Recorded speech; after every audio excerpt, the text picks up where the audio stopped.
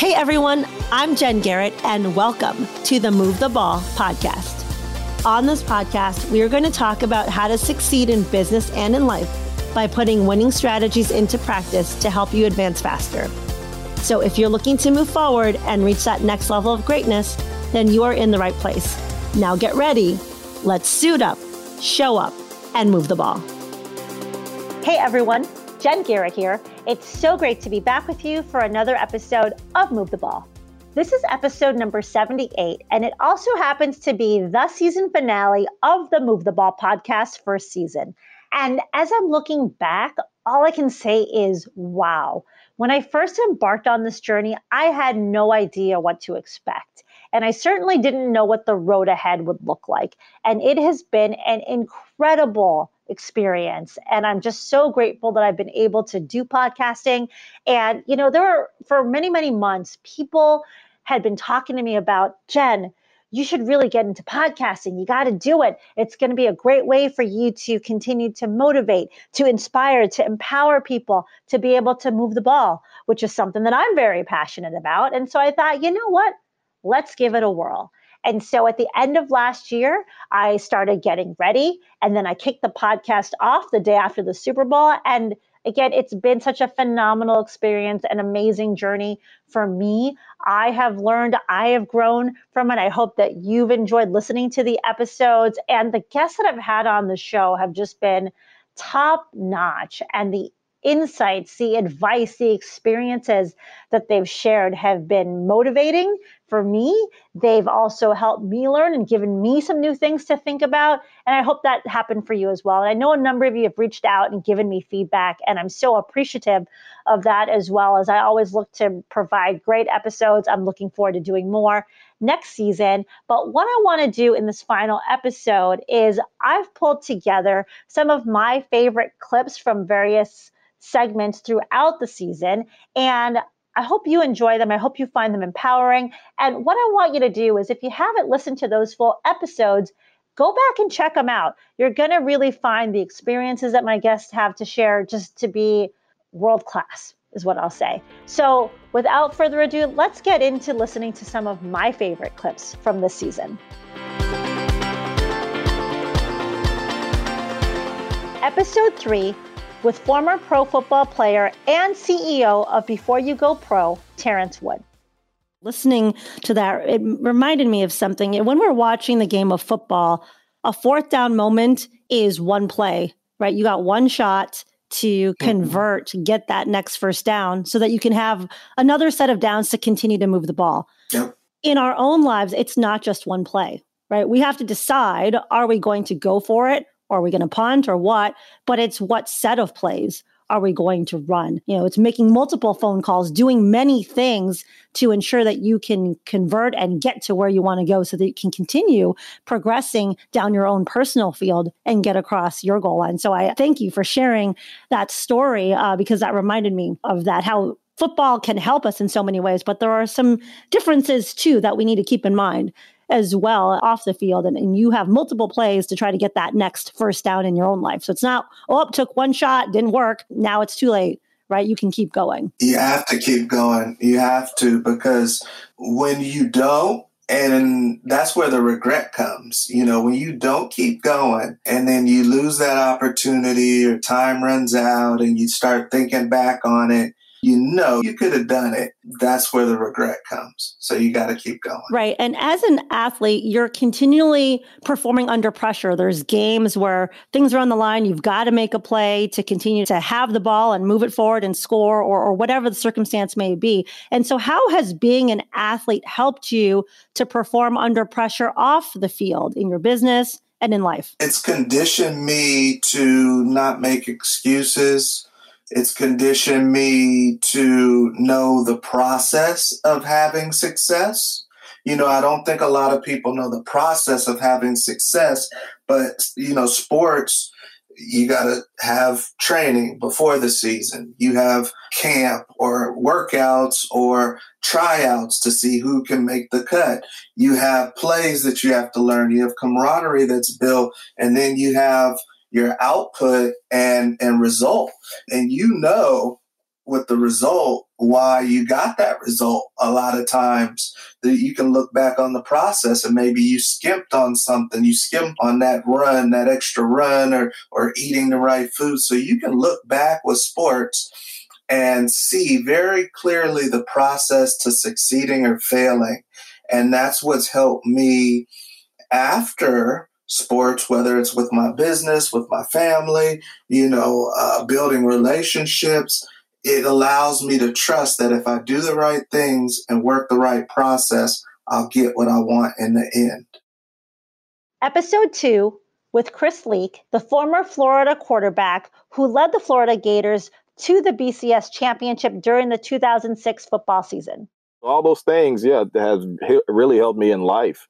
Football is a life lesson. It's 100 yards of life, as I would say, and I've really learned a lot from it. I mean, I completely agree. There's so many lessons that you can learn from the game. And as an athlete, you're continually performing under pressure and you're making these decisions. And you do have to take, play by play. And sometimes when we're looking at our own lives, we lose sight of that. We just get caught up in, oh, shoot, this didn't go as I wanted. Now what am I going to do? And we focus on like that we can't get it done versus taking it step by step and saying, you know what, I'm going to go focus on this next play, try to get that next first down, and we're going to move. And we're not going to focus on the fact that we're already, 16 seconds into the game and we're down. That's the one thing that I've learned throughout the game is that there's going to be adversity no matter what. Whether you're up 50 points, there's the possibility of complacency. If you're down 50 points, you have to make a decision where are you going to keep moving? Are you going to keep moving forward? Are you going to keep moving the ball, as you would say, and just keep fighting and trust the process that regardless of the outcome, that the process is more important than the result.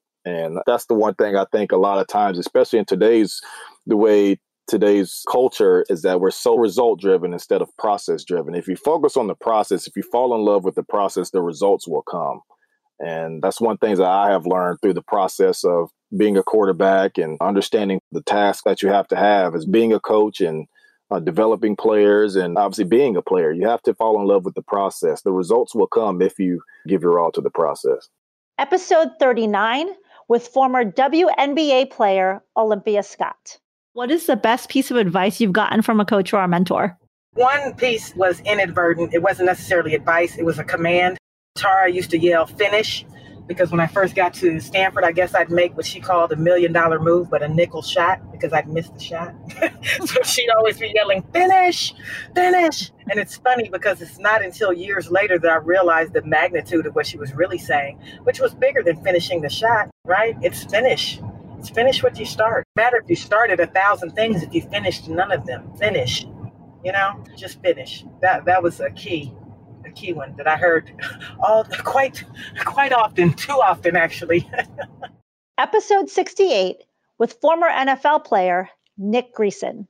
So you ended up getting a scholarship, played at University of Wisconsin.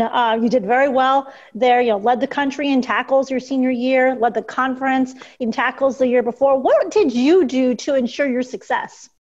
Oh my goodness. I just made sure that I stay focused on what your goal is. And to be honest, one of the things that I did early on with my parents, or even my mom more specifically, was every year we'd sit down and kind of create what our goals are, right? What the goal was for the year, whether that be athletically, academically.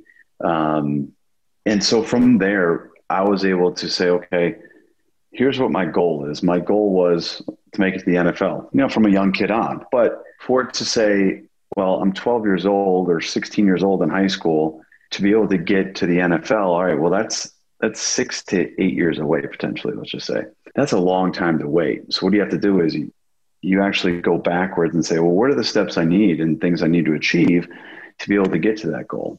And so really being able to stay focused on, is this activity, what I'm trying to do, going to help me to get to that goal for that year, which inevitably is going to take me towards the NFL? That part of it, setting goals, really was able to help me stay focused on what the goal was, and how I'm going to spend my time, within the weight room and learning the playbook, understanding, watching film. The better you understand things, and the more it's not necessarily as mental anymore. It's just a lot more physical. You're able to play that much faster. So I think the focus in terms of understanding the playbook, physically preparing myself with workouts, it just, always being available and showing up every single time it's time to practice and play, that you're ready to go and you're not just screwing around. Right. Yeah. And I like that you talked about having that goal, that longer term goal, and then breaking it down into smaller goals and making sure that those smaller goals aligned with where you were trying to go. In my Move the Ball book, and I talk about this too in a lot of speaking events that I do, I talk about this concept called getting the next first down. And so when you look at football teams, they don't focus on trying to throw a Hail Mary every play, right? It's about getting to that next first down, resetting, getting the next first down, et cetera. And same thing here, you broke down what are the things that I needed to achieve from 12, 16 on that were going to help progress me towards that goal of playing in the NFL. Listen, I think I learned one great thing when I was in the NFL symposium my rookie year. It took 3 words, and I still use this today, actually, on my kids. It's choices, decisions, consequences. We all have choices in our life of whether we're gonna take that piece of candy and pay for it or not. Well, that decision that you make will have an effect and have consequences that could affect and determine the rest of your life. And those 3 simple words, I can just easily tell my kids: choices, decisions, consequences, and they understand, because we all know the difference. Most of us should understand the difference between right and wrong. And that can definitely make the difference, and be able to look yourself in the mirror and say, did I do everything that I could to be the best at what I want to do? Episode 13 with JJ Birden, who is an author, a motivational speaker, and also a former NFL player who played 9 years in the NFL. Yeah, I recognize those odds, and I'm going to update you because I recently found out from the NFL Players Association, the average football player's career has now dropped less than 2 years. So what you shared is true. It's hard to make it and it's hard to stay. So when I got there, I realized that, man, I have an opportunity here. I've got to treat every day like it's game day. So every day I was constantly trying to get better, working on my craft, learning from the veterans, watching and learning and applying. And even when I made it, when I became that starter my 4th or 5th year, I didn't get comfortable. I didn't get complacent. It was every day. The attitude was, how can I be better than I was the day before? How can I be better than I was the year before? And because of that, I was on this constant pursuit, raising the bar, so to speak, of my performance. Where a lot of guys, they have that big game or that great year, they kind of back off. And those are the ones who careers end up short. So I was just constantly challenging myself. But I'll tell you, when you're 5'10", 157 pounds in the NFL, one of the smallest, they're constantly bringing in taller guys to take your job. And so every year I was beating out these taller guys, but it kept me on my toes. It kept me hungry and kept me working hard.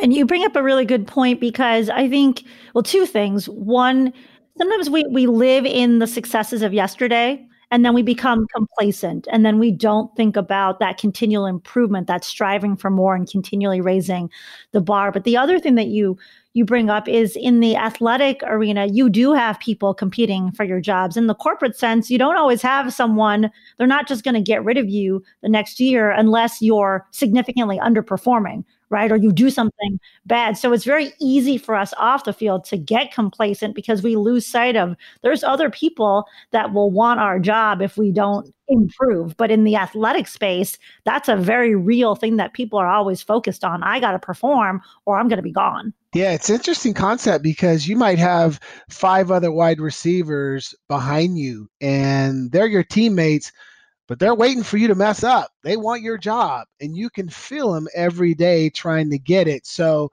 you have to be on your toes. You have to keep challenging yourself. You have to keep raising the bar. And I was able to do that, just constantly challenging myself and pushing myself. And I know that was instrumental in me playing 9 years. Yeah, I think that the takeaway for people listening is you've always got to continually strive to improve and grow and push yourself, and you can't become complacent. Whether you're an athlete or just a business person, right, living a regular life, so to speak, you've got to stay focused on that. How can I improve? How can I be better than I was yesterday and the day before that, and so on? Absolutely. So you played a couple seasons with Hall of Fame quarterback Joe Montana.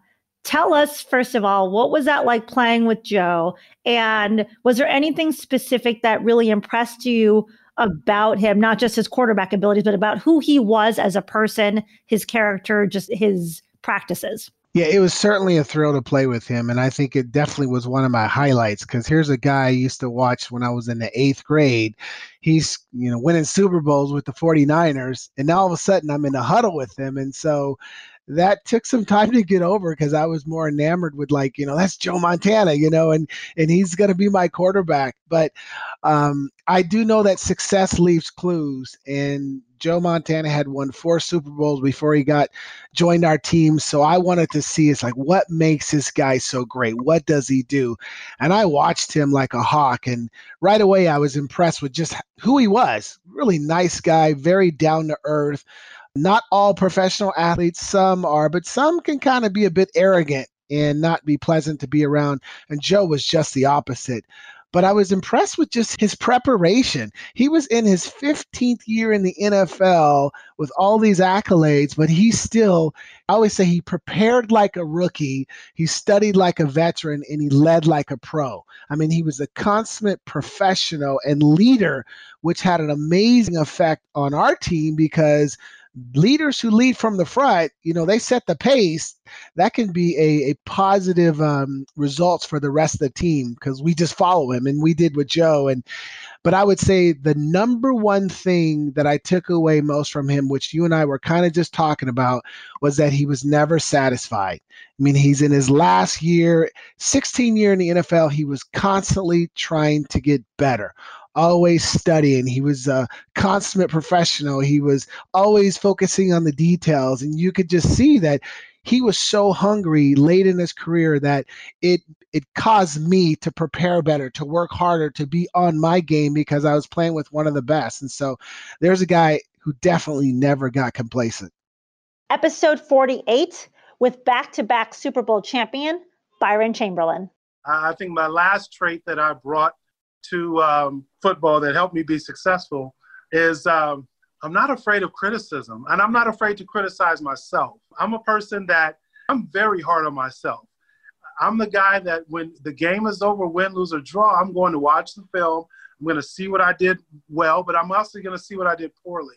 And I'm not afraid to admit, that I did something poorly and I need to work on it. I need to get better at it. Me and my best friend, and you said we'll talk about him a little later in the show.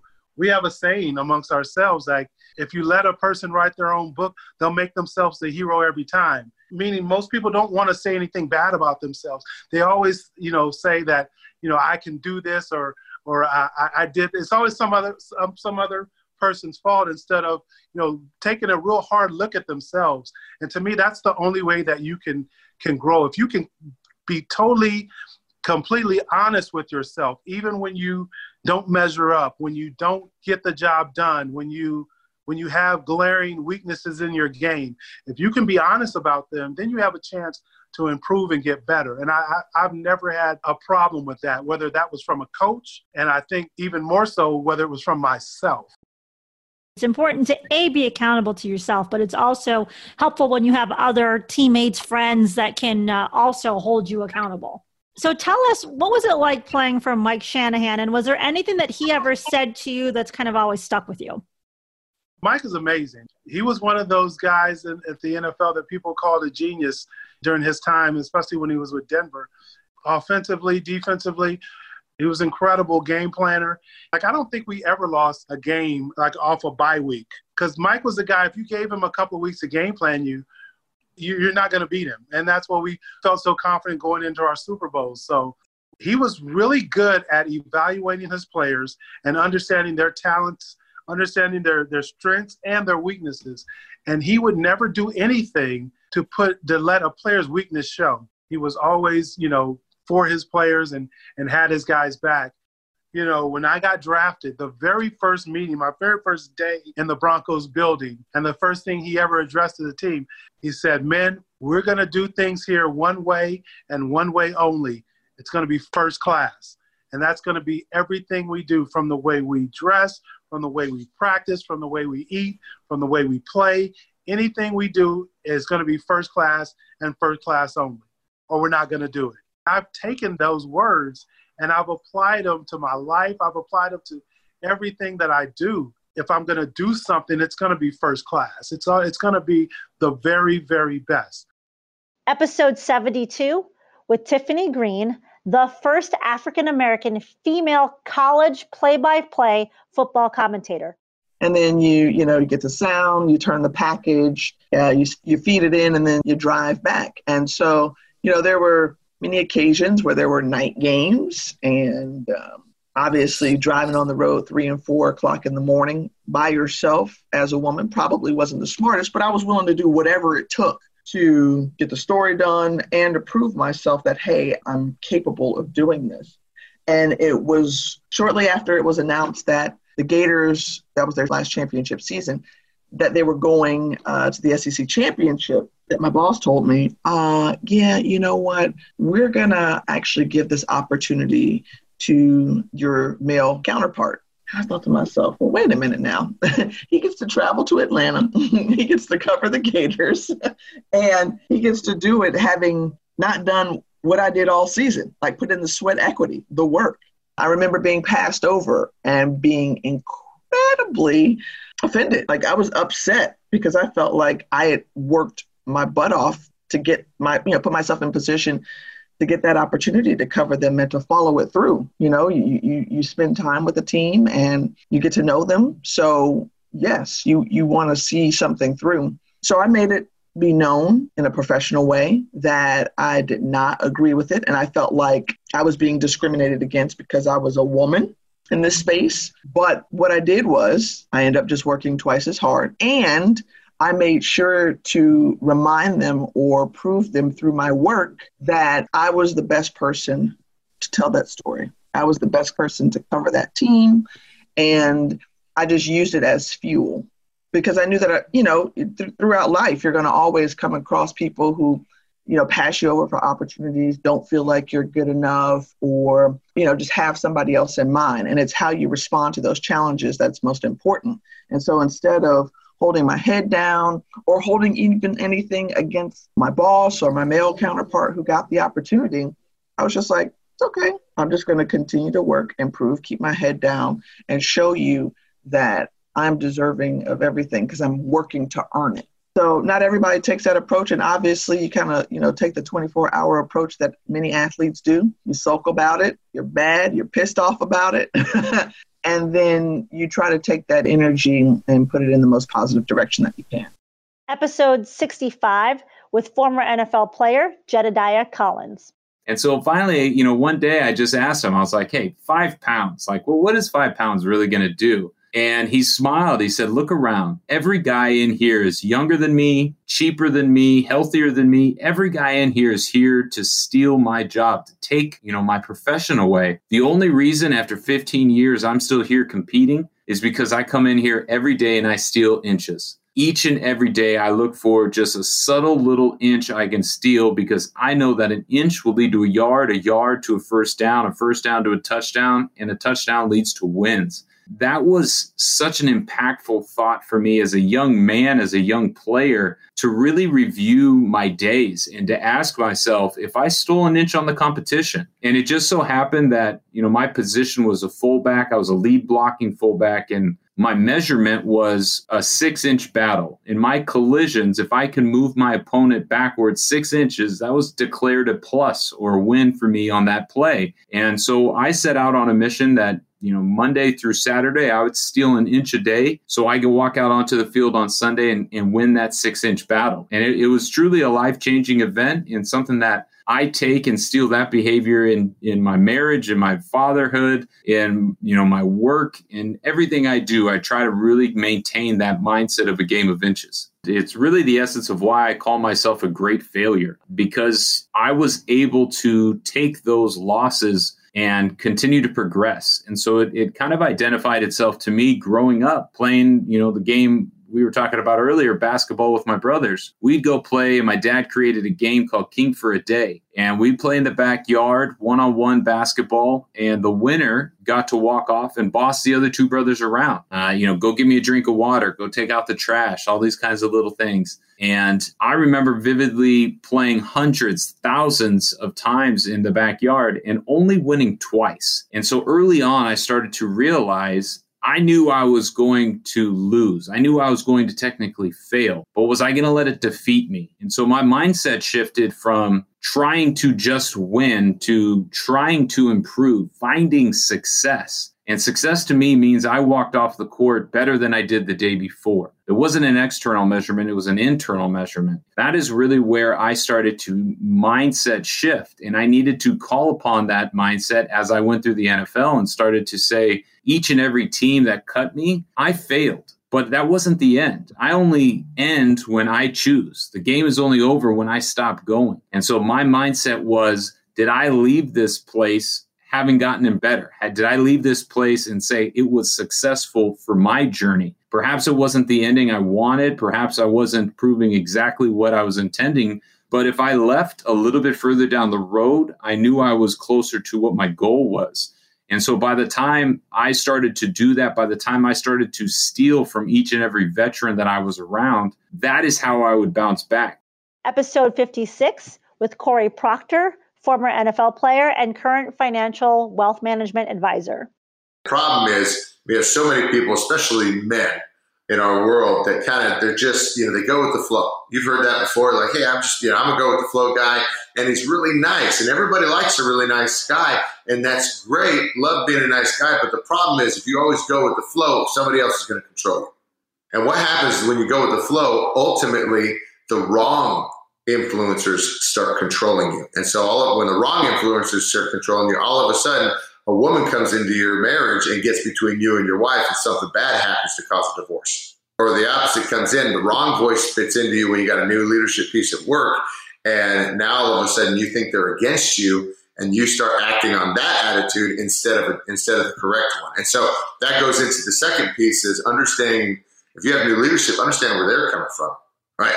And this is, I love to share this with young players coming into the NFL. And this is the same thing if you're coming into a new company. It doesn't matter how old you are. It does not matter how much experience you have, little or a ton. If I don't know you, there's questions.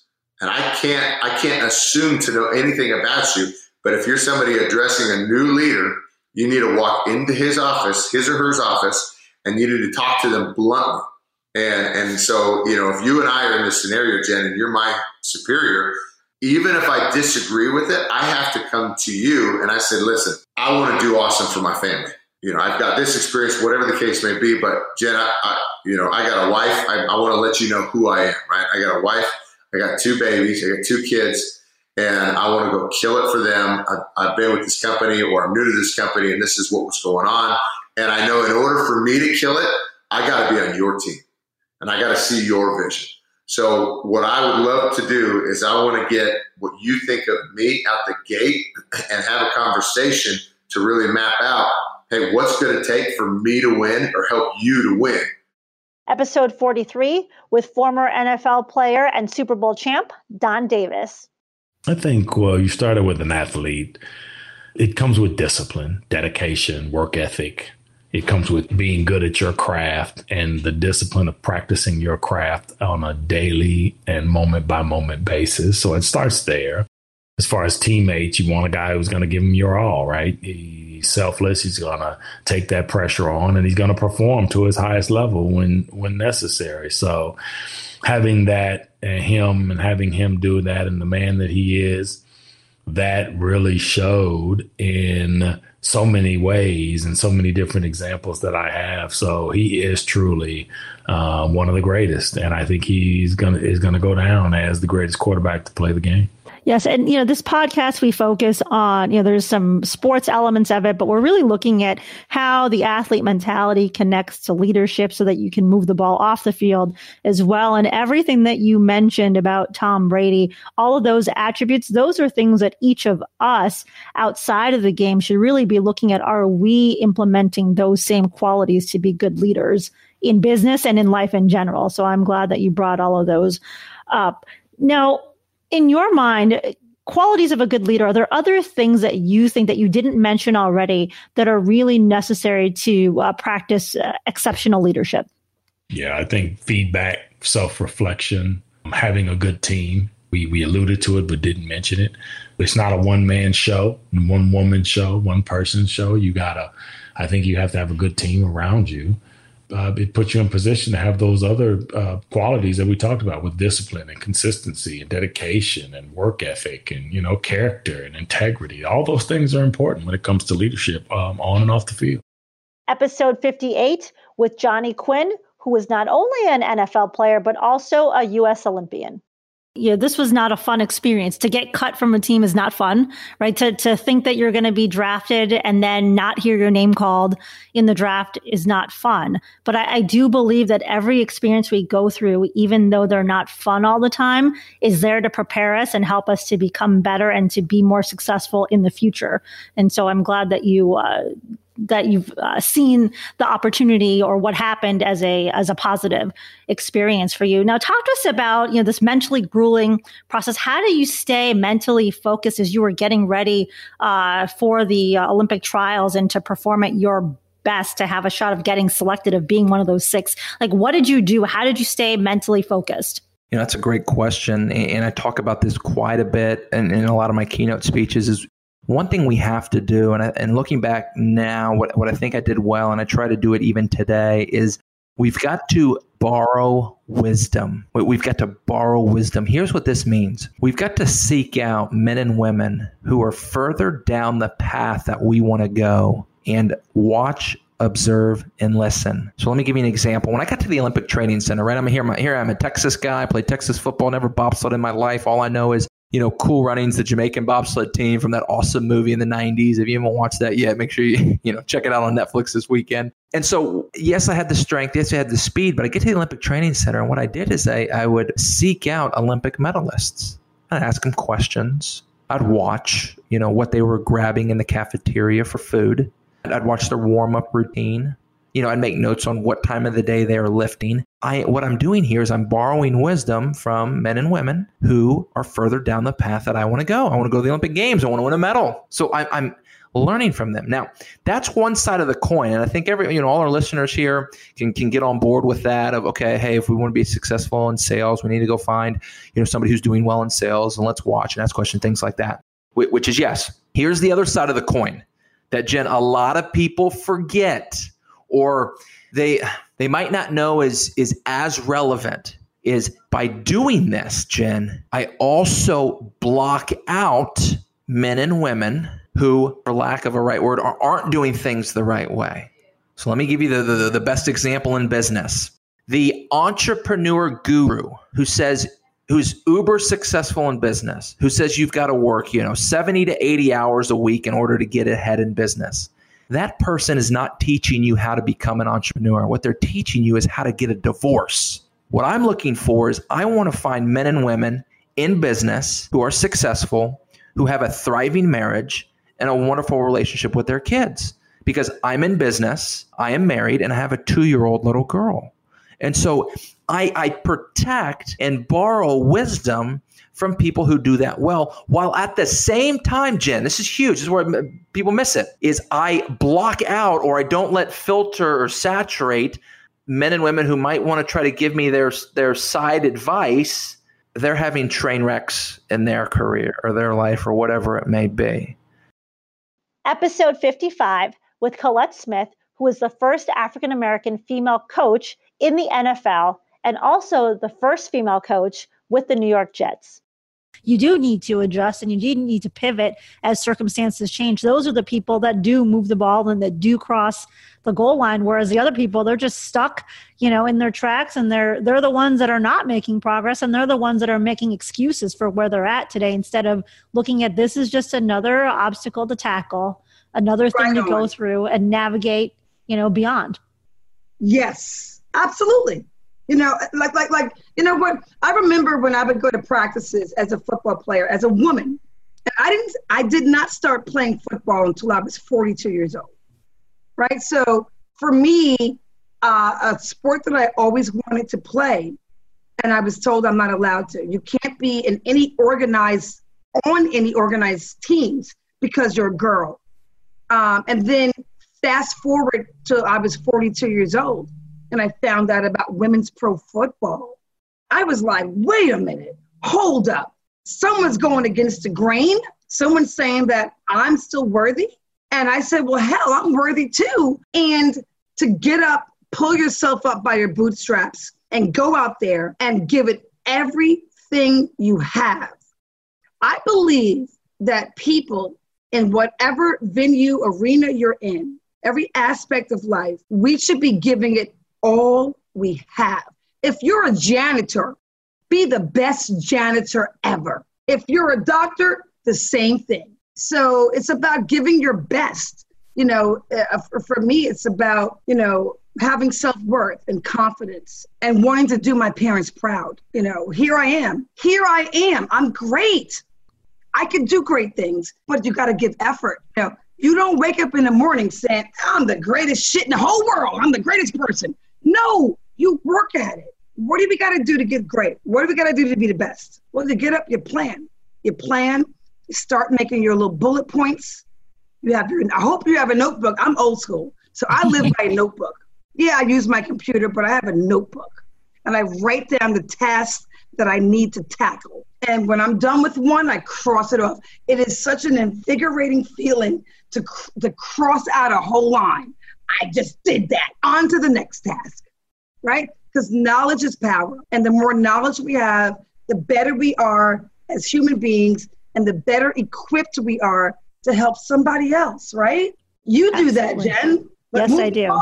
Yes. And I'm old school too. I do have a notebook as well. I don't I make little boxes. So I write my tasks down and then I have a little checkbox next to it. So I love checking those things off. And so it's not just about let me make a list and see how long that list can be so I can feel like I'm doing a lot of things. I'm making a list of things that I need to get done that are going to help me to move forward, to move that ball and go in the direction that I want to get. But it's such a great feeling to check that off every day. Episode 41 with successful serial entrepreneur, Brandon Steiner. I think that if you want to get somewhere, even in this environment we're going through with the virus or whatever you're in, if you're not getting very far, it's because you don't have a high level of acceptance. You need to just put your foot in the ground and say, I'm not putting up with this relationship anymore. I'm not putting up with this job anymore. I'm not interested in making the same amount of money I've been making anymore. I don't want to be friends with these people that are dragging me down anymore. You have to just turn the volume up of your non-acceptance. Because once you do, non-acceptance is like the entry point to dreaming big. Because once you have non-acceptance, you start figuring, well, what am I going to do about it? But your non-acceptance is so high, you now start thinking of the details of what it takes to change and to do something about it because you're driving change. You're driving yourself to dream about what you want it to be versus what it is.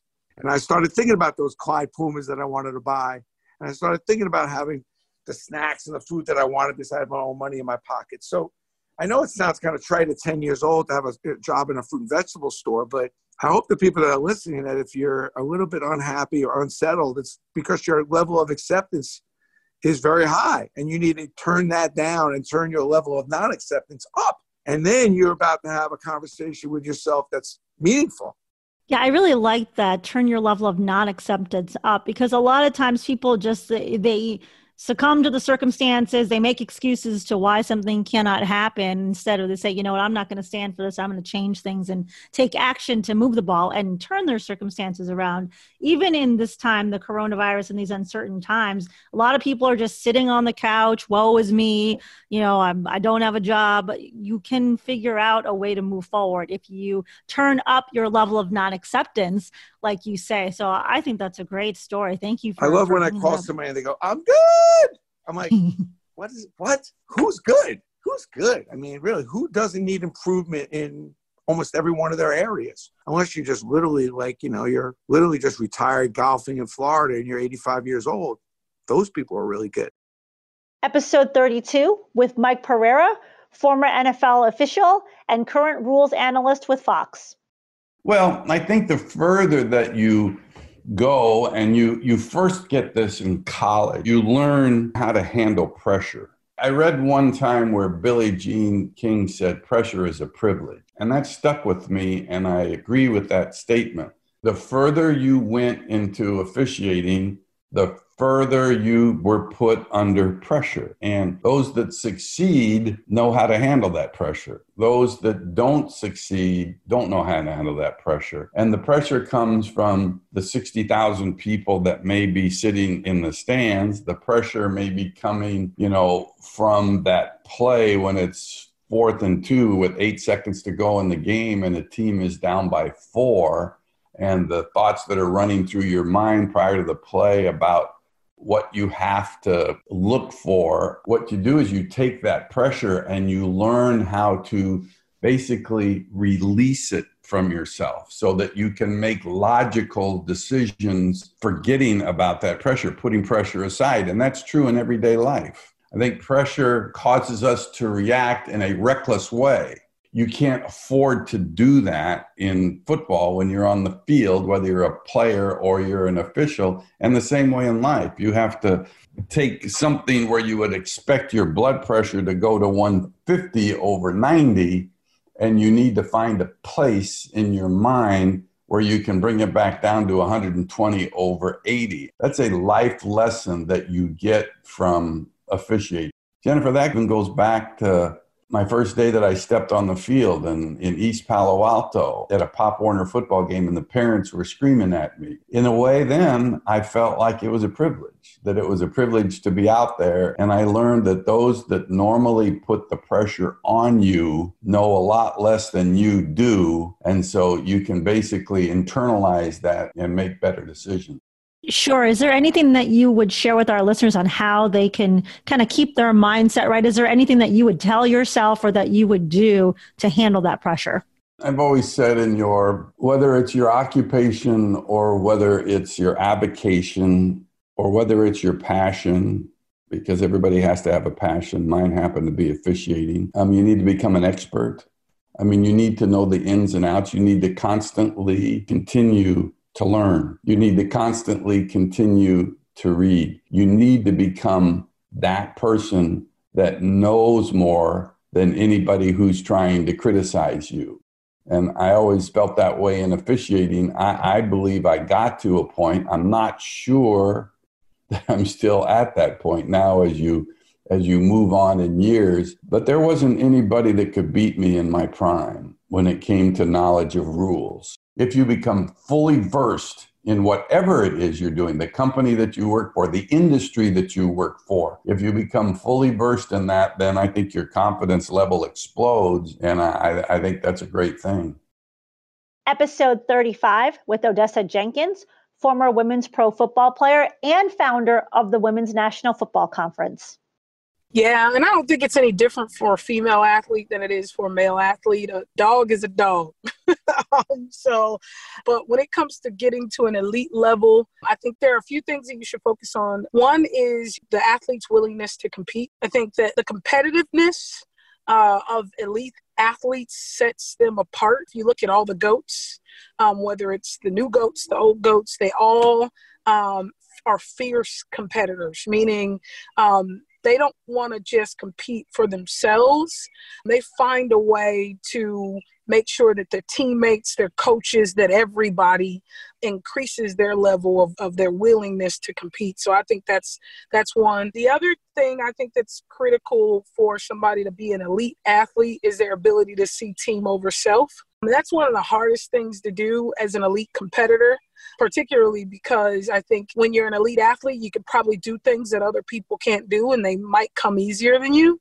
But I think that getting to the ability to put your team over yourself and realizing how to make your team help you improve and make you better is another core trait of an elite performer. I won't even say athlete, of an elite performer. The next thing that I would definitely say that an elite performer has to have is they have to have high integrity, right? And high character. And I think that's how does that elite performer act when nobody's watching is what I think separates them. And I think that's something very few coaches and managers talk to But I think one of the most critical parts of a leader to me is how you act when the crowd isn't watching, how you behave with people when you have an advantage. What do you act like when you're on the top of the hill versus when you're on the bottom? I think integrity and character is super, super duper important. And then I think the last attribute that I would say of an elite athlete that separates them, or elite performer that separates them from anyone else, is just their willingness to break down and be a student of whatever thing they're trying to achieve. Being a student always and being a learner always helps with selflessness. It helps get rid of ego, because when you're willing to sit down and learn, it means that you're sitting down and listening. So those are some of the key attributes that I think every elite performer has. I think those are great. And I like how you use the term elite performer, because, it's not just about being an athlete on the court, on the field. Everything that you just described is important for everybody, whether you're playing sports or you're in the business world or just living life. Those are all things that we should be implementing into our own lives. Episode 34 with former NFL quarterback Gus Frerotte. When I left the NFL, I think one of the biggest things that I look at that I wish I would have changed was going back through my whole career and all the people I've met. I wish I would have been able to write down names and met people and really understand them, get to know them, because your NFL career is not going to last forever. But all those people that you get to meet being an NFL quarterback, at some point in your life, once I got into business, I learned that all those connections could really help me later on. And so making those connections and letting them go by the wayside a lot of times and not following through or sending a note saying hi or thanks, it was great meeting you and all those types of things, I think I would go back and do those again, because now that I'm in business, when I meet people, I get their card, I try to email them, I try to stay connected with them. Not that I'm necessarily going to use them for business or anything, but they'll remember me. And hopefully someday they'll say, I liked Gus a lot. I'd love to help them out. Let's see what we can do if there's something that we can work together on.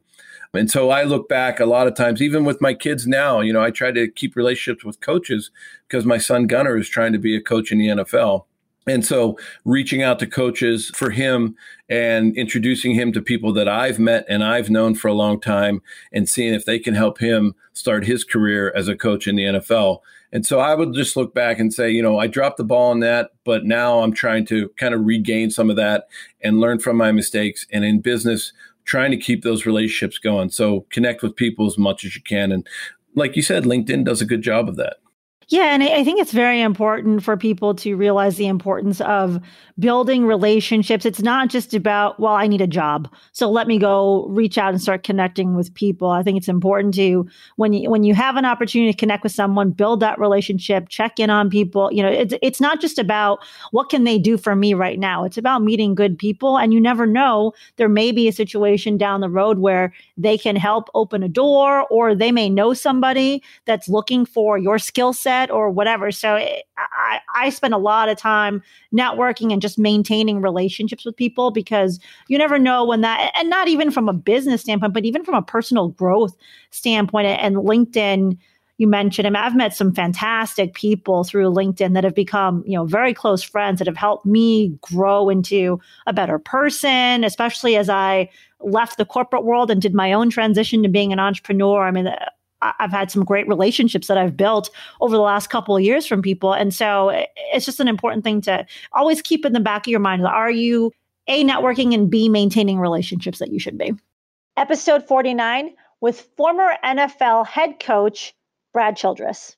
So how about when things don't go so well? Football is a fast-paced game. How do you stay mentally focused? How do you keep your guys mentally focused when things aren't going so well? You're down a few touchdowns and there's still, let's say, you're down a few touchdowns in the beginning of the third quarter. So plenty of playing time or game clock time left to still turn it around. What do you do to keep your players motivated and focused on what they need to do?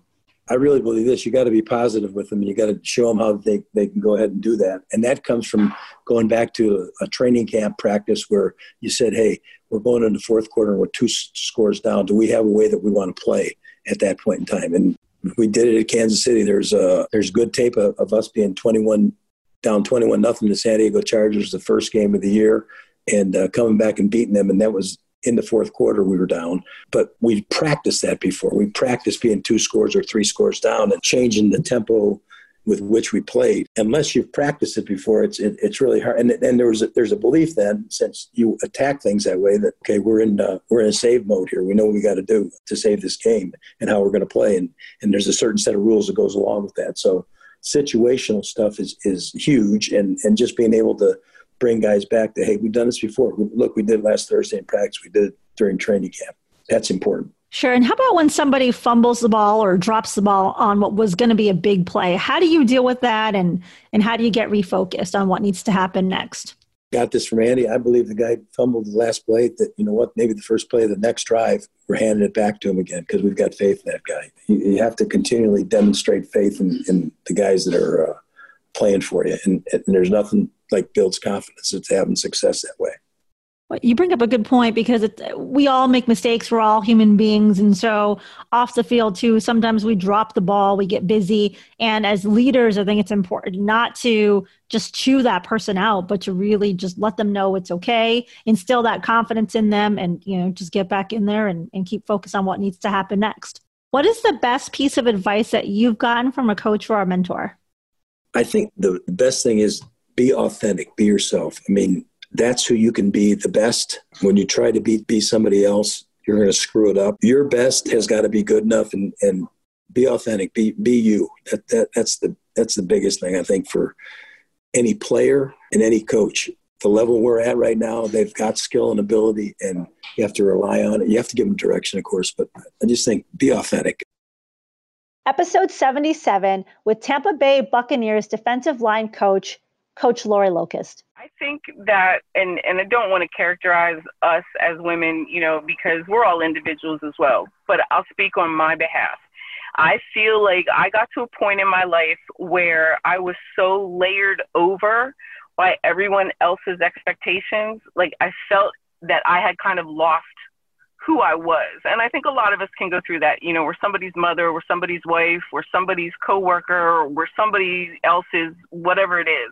And we take on all these different roles, and you start to be able to lose touch with what used to make you really happy, and, you know, what it is that kind of like completes you as a person, so that you can be a better, you know, overall like mom and wife and partner or whatever it is. And I felt like I started to take off like layers of winter clothes when I started to make some decisions that I don't necessarily know that I would call as selfish, because I always had my kids in the forefront. Like, there was never a decision that I made, never a place that I went that I didn't think of them first, because they are my priority. They're still my priority. They're my why and my reason that I do this. But what I would tell people now, and especially women, and, you know, listen, I got started late on this, so there's never a too late time frame. And I would say to them, and I've said to my friends, is that you have to start to think about life in terms of why not, as opposed to what if. Because there's a passion that everybody has for something, you know, and whether or not you're fortunate enough to really follow it through and get to, you know, do it the way that you've always wanted to do it, maybe yes, and maybe you get close, or maybe you get to do it every once in a while. But if it's important enough for you to do, you can't set it aside, because you have to be whole in order to be whole for other people. And I truly believe that if I had turned that car around, I obviously wouldn't be talking to you guys right now, and I wouldn't be in a place where I feel like, you're right. I think that was a defining moment, because there's so many times we talk ourselves out of doing things that really, truly have our name stamped all over it. And we're letting fear dictate, as opposed to really trying to just overcome that first initial step. And then just like the possibilities are endless. Like, why not? Why not try it? So there you have it. These are some of my favorite snippets from this past season. And I'm going to share with you that there were so many other clips that I would have loved to have included in this final episode, but I couldn't have a season finale that was 3 or 4 hours long. So I had to make the tough calls, the tough decisions, and decide who was in and who was out. And so who made the cut is who you got to hear today. I hope you found these clips to be motivating. I hope they inspired you. And I hope that you are now fired up and ready to move the ball as we go into the off season. And as we close out this season, I just want to leave you with a few other things. So first off, if you like the clips that you heard today, go back and listen to those guest episodes. Each and every one of the people that I featured in today's segment, they did an incredible job. And I know that listening to their full shows, you're going to get so excited, so inspired, and it's going to be just tremendous value coming your way. So check them out. And not even just these guests. I have been so impressed with every single guest that was on the show. And so check out any of the episodes. I think you're going to find all of them are going to bring you some value. I go back and listen to episodes quite a bit, and no, it's not to hear myself talk. I really just enjoy the stories. I get fired up by hearing my guests' insights and pieces of advice. And just yesterday, I was listening to Chris Leake's episode, and I text with Chris all the time, and I texted him last night, and I was like, hot damn, Chris, those were the words I used. I said, hot damn, Chris, you did such a fantastic job on my podcast. And Chris was my very first guest. So his episode released day one along with Terrence Wood, and I did a solo episode as well. And I just get so motivated by listening to some of the things that Chris has to say. So I have listened to his episode quite a few times. So check his out, especially if you haven't listened to it. And again, thank you so much for all the feedback that you guys have shared with me over this past season. This is why I do this show, is to bring value and to keep people inspired. So hearing the feedback is incredible. If you would leave me a review on whatever podcast platform you listen to the show on, that would be fantastic too. I love seeing feedback, and your reviews also help other people to see if the show is something that they would like to listen to. And please tell other people in your network about the show. I would love to grow my audience base. I would love to be able to inspire and impact so many more people. So I'm going to challenge you, share with just 5 other people in your network and have them listen to an episode or two. And I'm sure that they'll find it to be so inspiring and want to continue to listen. And so as we close out the show, a couple other thoughts. One, we are in Q4 of 2020, and the first 3 quarters have not been ones that any of us could have imagined possible. There's definitely been some darkness. There has been some light as well, but it's not been a year. I think most people, if they were to say, could we just get rid of 2020 and move on? Most people would probably say, yeah, let's do that. But what I'm going to say to you is you can't control everything that's gone on around you, but you can still control how you end this year. So the first 3 quarters may not have gone as you wanted, but that doesn't mean you have to allow that to be an excuse as to why you can't finish this year strong. So I want you to take some time after listening to this episode and do some reflection. Think about, how has this year gone for you? Where did you want it to go? And what can you do each and every day of the rest of 2020 to be able to move the ball? And still, maybe you're not going to get across that initial goal line that you set for yourself, but you've heard me talk about life is not just about getting across the goal line. It's about getting the next first down first. And when you get those next first downs consistently, that is when you will get across the goal line. And sometimes achieving goals doesn't occur on the timeline that we want, and that is okay. Things happen. Life happens. 2020 happened. But that doesn't mean that we stop. That doesn't mean that we give up. And we still have many, many days left in this year. We still have almost 3 months, not quite, but almost, to finish this year and make it something extraordinary. So I want you to say today, I am taking back command. I am that quarterback. I am going to move that ball, and I am going to look back on 2020, and this will be a year that I am still proud of. So I want you to make that commitment to yourself today, because you can still move the ball. You can still win. We've seen time and time again in football games, there are teams that come back in the fourth quarter and they win the game. We are in that fourth quarter. You guys know I'm a Chicago Bears fan. If you just look at the Bears' performance, they have come back. Has there been some luck there? Absolutely. But they have played until the game clock has expired, and we are going to play this game of 2020 until the last day of 2020, and we go into the new year, and we are going to finish this year strong. So again, make that commitment to yourself today. Make that commitment to me, but don't do it for me. Do it for yourself. But I want you to know that I am every day. I'm suiting up, and I'm ready to play the rest of the year. And I want you to be on the field too, playing your game and moving that ball.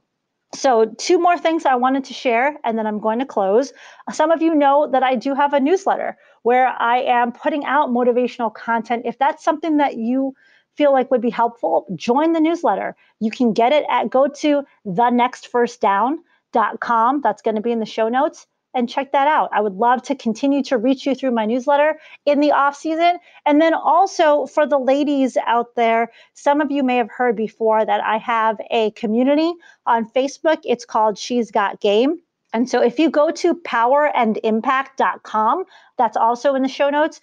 There at the top of the page, there will be a link to click to join the Facebook group. And really, I created that group because I just felt like, especially in this year, there were so many people that were struggling, and being a part of a community was something that so many people needed. And I wanted to bring women together to empower, to support, and to champion each other. So join that if you're a woman, if you're a guy and you know some amazing ladies that you think would be interested in participating, have them join, give them the link. Powerandimpact.com is the URL. Again, that's going to be in the show notes. And lastly, I just want to say thank you. This has been an incredible season for me. I hope that it's been something that you've enjoyed as well. My focus is to deliver even more value, to step up my game as we go into season 2. And I look forward to continuing on this journey with you. So thank you so much for being a part of my community. Thank you for being a part of the Move the Ball movement. And I look forward to having you listen to new episodes when we kick off the next season in the first quarter of 2021. Until then, make sure that you suit up, you show up, and you move the ball. Thank you for listening to Move the Ball. To see more about what I'm up to and how I can help you to move the ball, check out my website at www.jenniferagarrett.com. Make sure you subscribe to the podcast so that you never miss an episode. And also join the Move the Ball Facebook group for even more content and to be a part of the Move the Ball movement.